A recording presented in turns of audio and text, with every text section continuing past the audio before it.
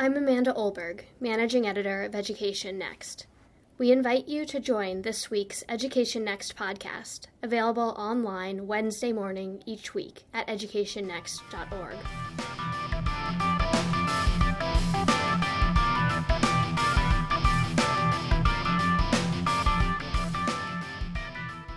Despite recent gains in high school graduation rates, the college completion rates of Hispanic students in the U.S. remain troublingly low. Only 23% of Hispanic adults hold a post-secondary degree, compared to 42% of all Americans. The share of Hispanics completing a bachelor's degree, at 15%, lags well behind that of other racial and ethnic groups, including African Americans. These gaps have generated a variety of efforts to increase outreach to college-ready Hispanic students, including a major initiative by the College Board known as the National Hispanic Recognition Program. Can the targeted recruitment of high-scoring Hispanic students alter their decisions about whether and where to enroll in college? And could it help more Hispanic students earn a degree?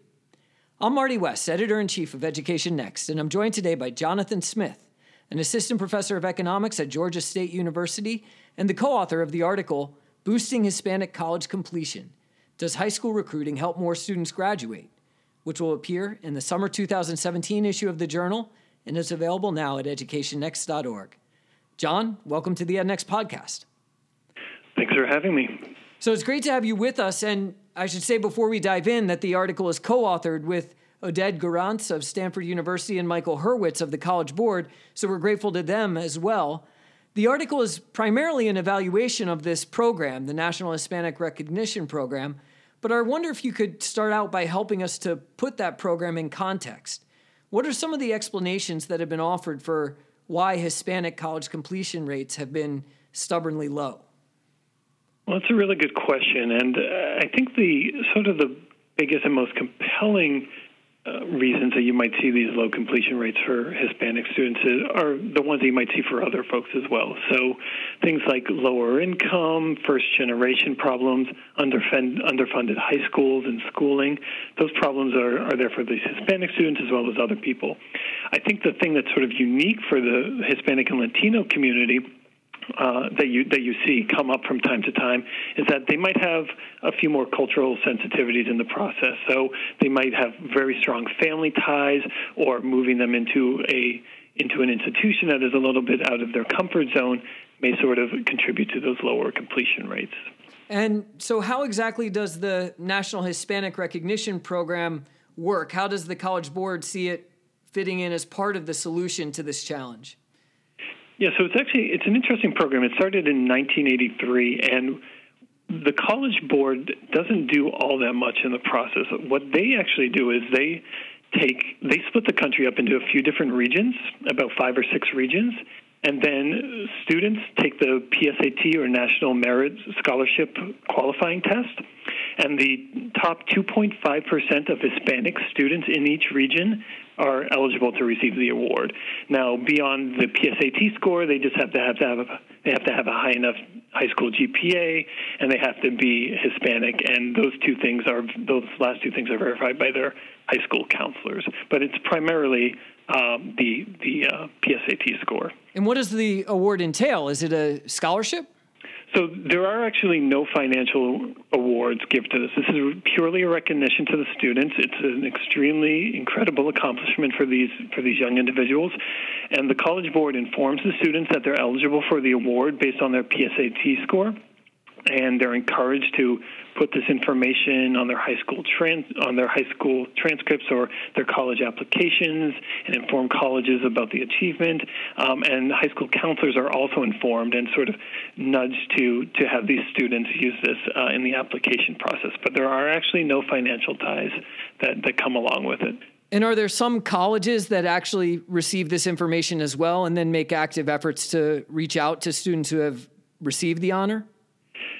That's correct. So this is where the College Board, I think, it really facilitates the matching process between these high-achieving Hispanic students and the colleges.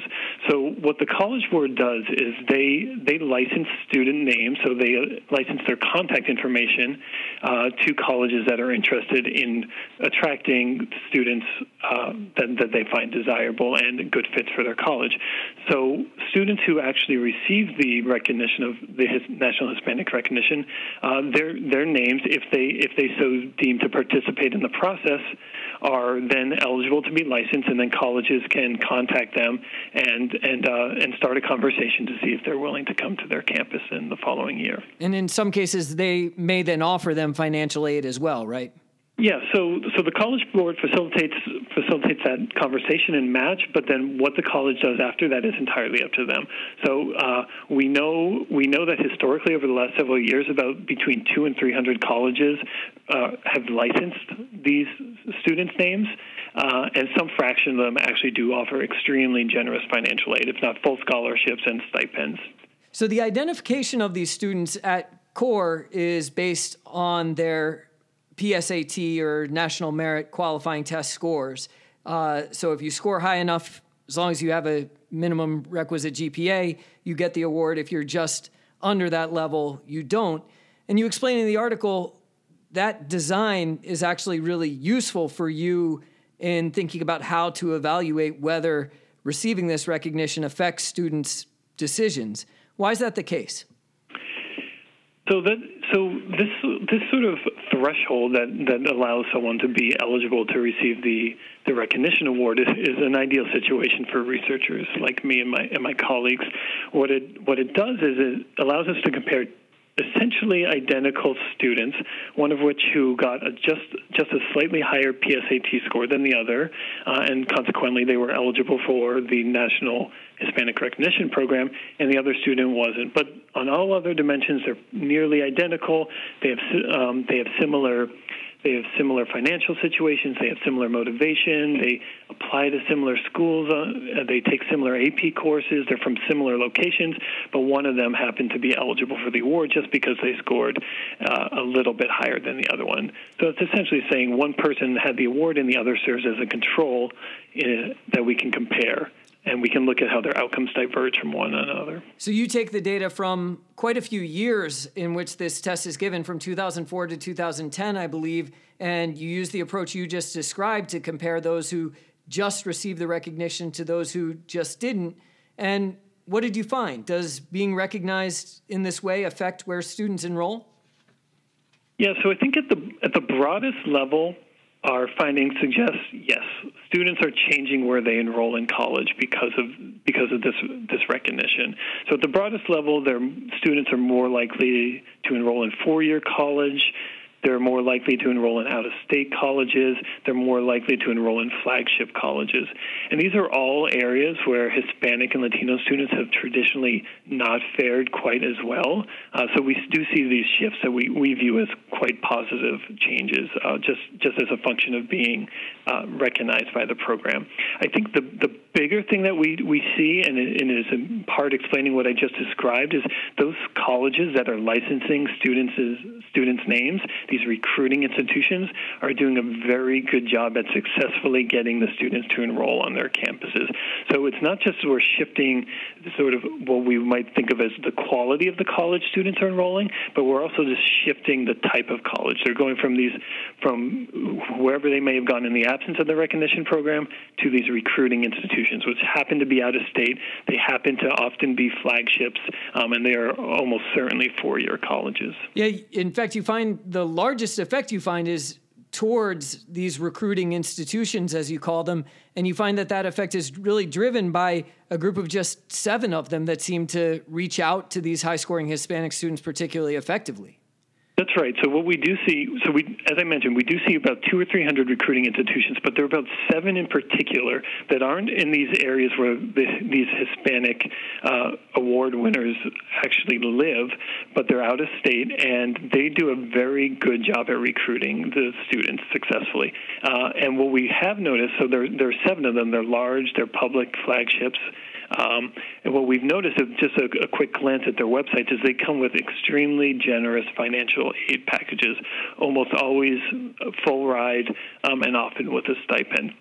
So these schools that are doing a very good job at enrolling the students tend to offer the best financial aid.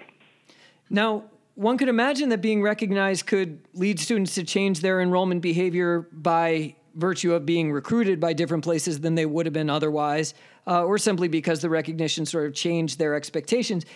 It could also potentially lead them to become more prepared for college. You argue that that's unlikely to be what's driving your results. Why is that the case? That's right. So we were really careful about this. So what we wanted to see was how was the actual getting recognized impacting where students enroll? Was it entirely by the virtue of the colleges were reaching out and successfully recruiting the students, or was it the fact that upon being recognized, students then received this positive signal and then changed the way they behave? So they started to prepare more for AP exams, or take more AP exams, or take the SAT more seriously and study harder, or perhaps apply to a wider net of colleges. And the fact is we actually don't see strong evidence of that latter story. So we don't see that students are getting higher SAT scores. We don't see them applying to many more colleges or very different colleges. So we really do think that this sort of matching process that's facilitated by the College Board's program is driving these results. And these colleges that are recruiting with very generous financial aid packages are what's driving the results, not a change in the way the student is preparing themselves for the future. So let's turn to the bottom line. You've told us that this recognition did change where students enrolled in college. It led them to be more likely to go to flagship institutions in particular. Did it also influence whether students earned a degree or not? So I have two answers to that in some sense. So the first part is yes. Broadly speaking, yes. It definitely changed whether or not they completed for the better. They had higher completion rates. So this was the interesting thing is it wasn't so much for everybody, but for the students that we think were most in need of help.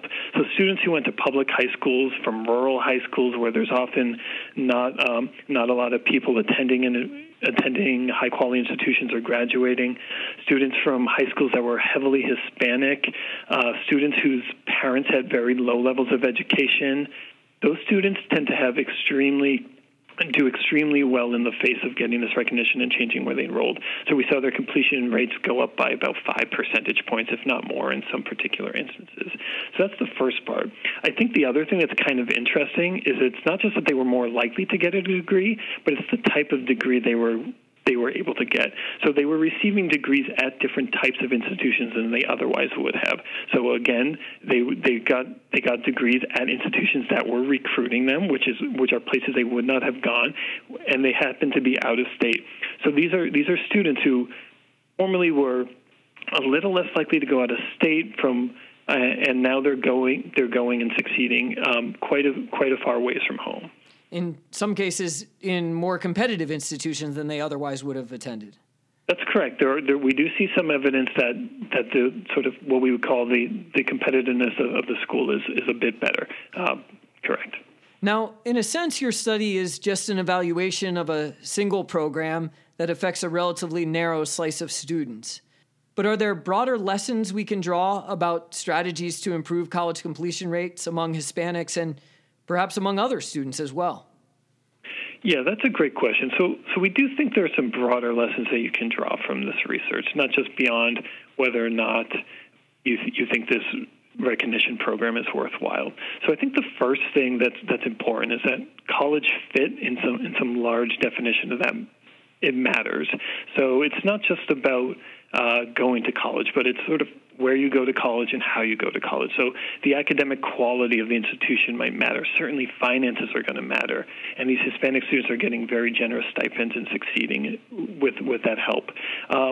But I think the other thing that's important here, is, especially as it pertains to Hispanic students, is there is sort of this notion that I mentioned at the very beginning that they have very close family ties, and sometimes moving them into an institution that is very out of their comfort zone or far from home may sort of lead to them not completing. But what we're finding here is that that's exactly not the case. They're going to these institutions that are far from home, they're out of state, they're unlike the institutions that they may have gone to in the absence of this recognition program, but they're succeeding. They're not just succeeding, they're thriving. And so that may be because of the financial aid that's coming, but they're certainly doing well. And so I think we should not be limiting students' options just for reasons. We should think about the entire selection process in terms of academic quality, finances, along with social factors.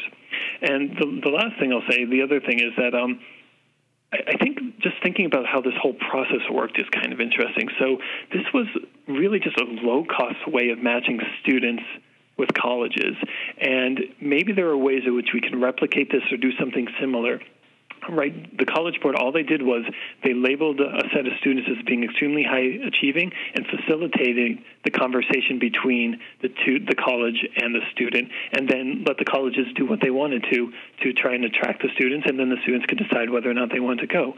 But perhaps there are sort of other ways in which we could put these two students and colleges together in a way that would facilitate really good matches that could improve completions across the country.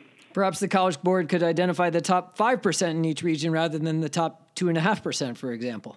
That's certainly possible. Now, the one thing I'll say to that is the impact that we're finding were for those people who are just barely on the threshold of getting the award or not. And so if we start moving the threshold down to the top 5%, it's not totally clear what will happen, but it's certainly possible that could have really great impacts for a larger swath of the population. Or you could, for that matter, you could even change it to other swaths of the population, such as different ethnic or ethnicities or races or first generation, things like that. My guest today has been Jonathan Smith, Assistant Professor of Economics at Georgia State University. His article on the College Board's National Hispanic Recognition Program is available now at educationnext.org. John, thanks for being part of the podcast. Thanks for having me. You've been listening to the EdNext podcast. If you like what you heard, be sure to subscribe on iTunes, Stitcher, Google Play, or wherever you get your podcasts so that you don't miss an episode. And while you're there, please leave us a review. It helps us find more listeners and more listeners to find us.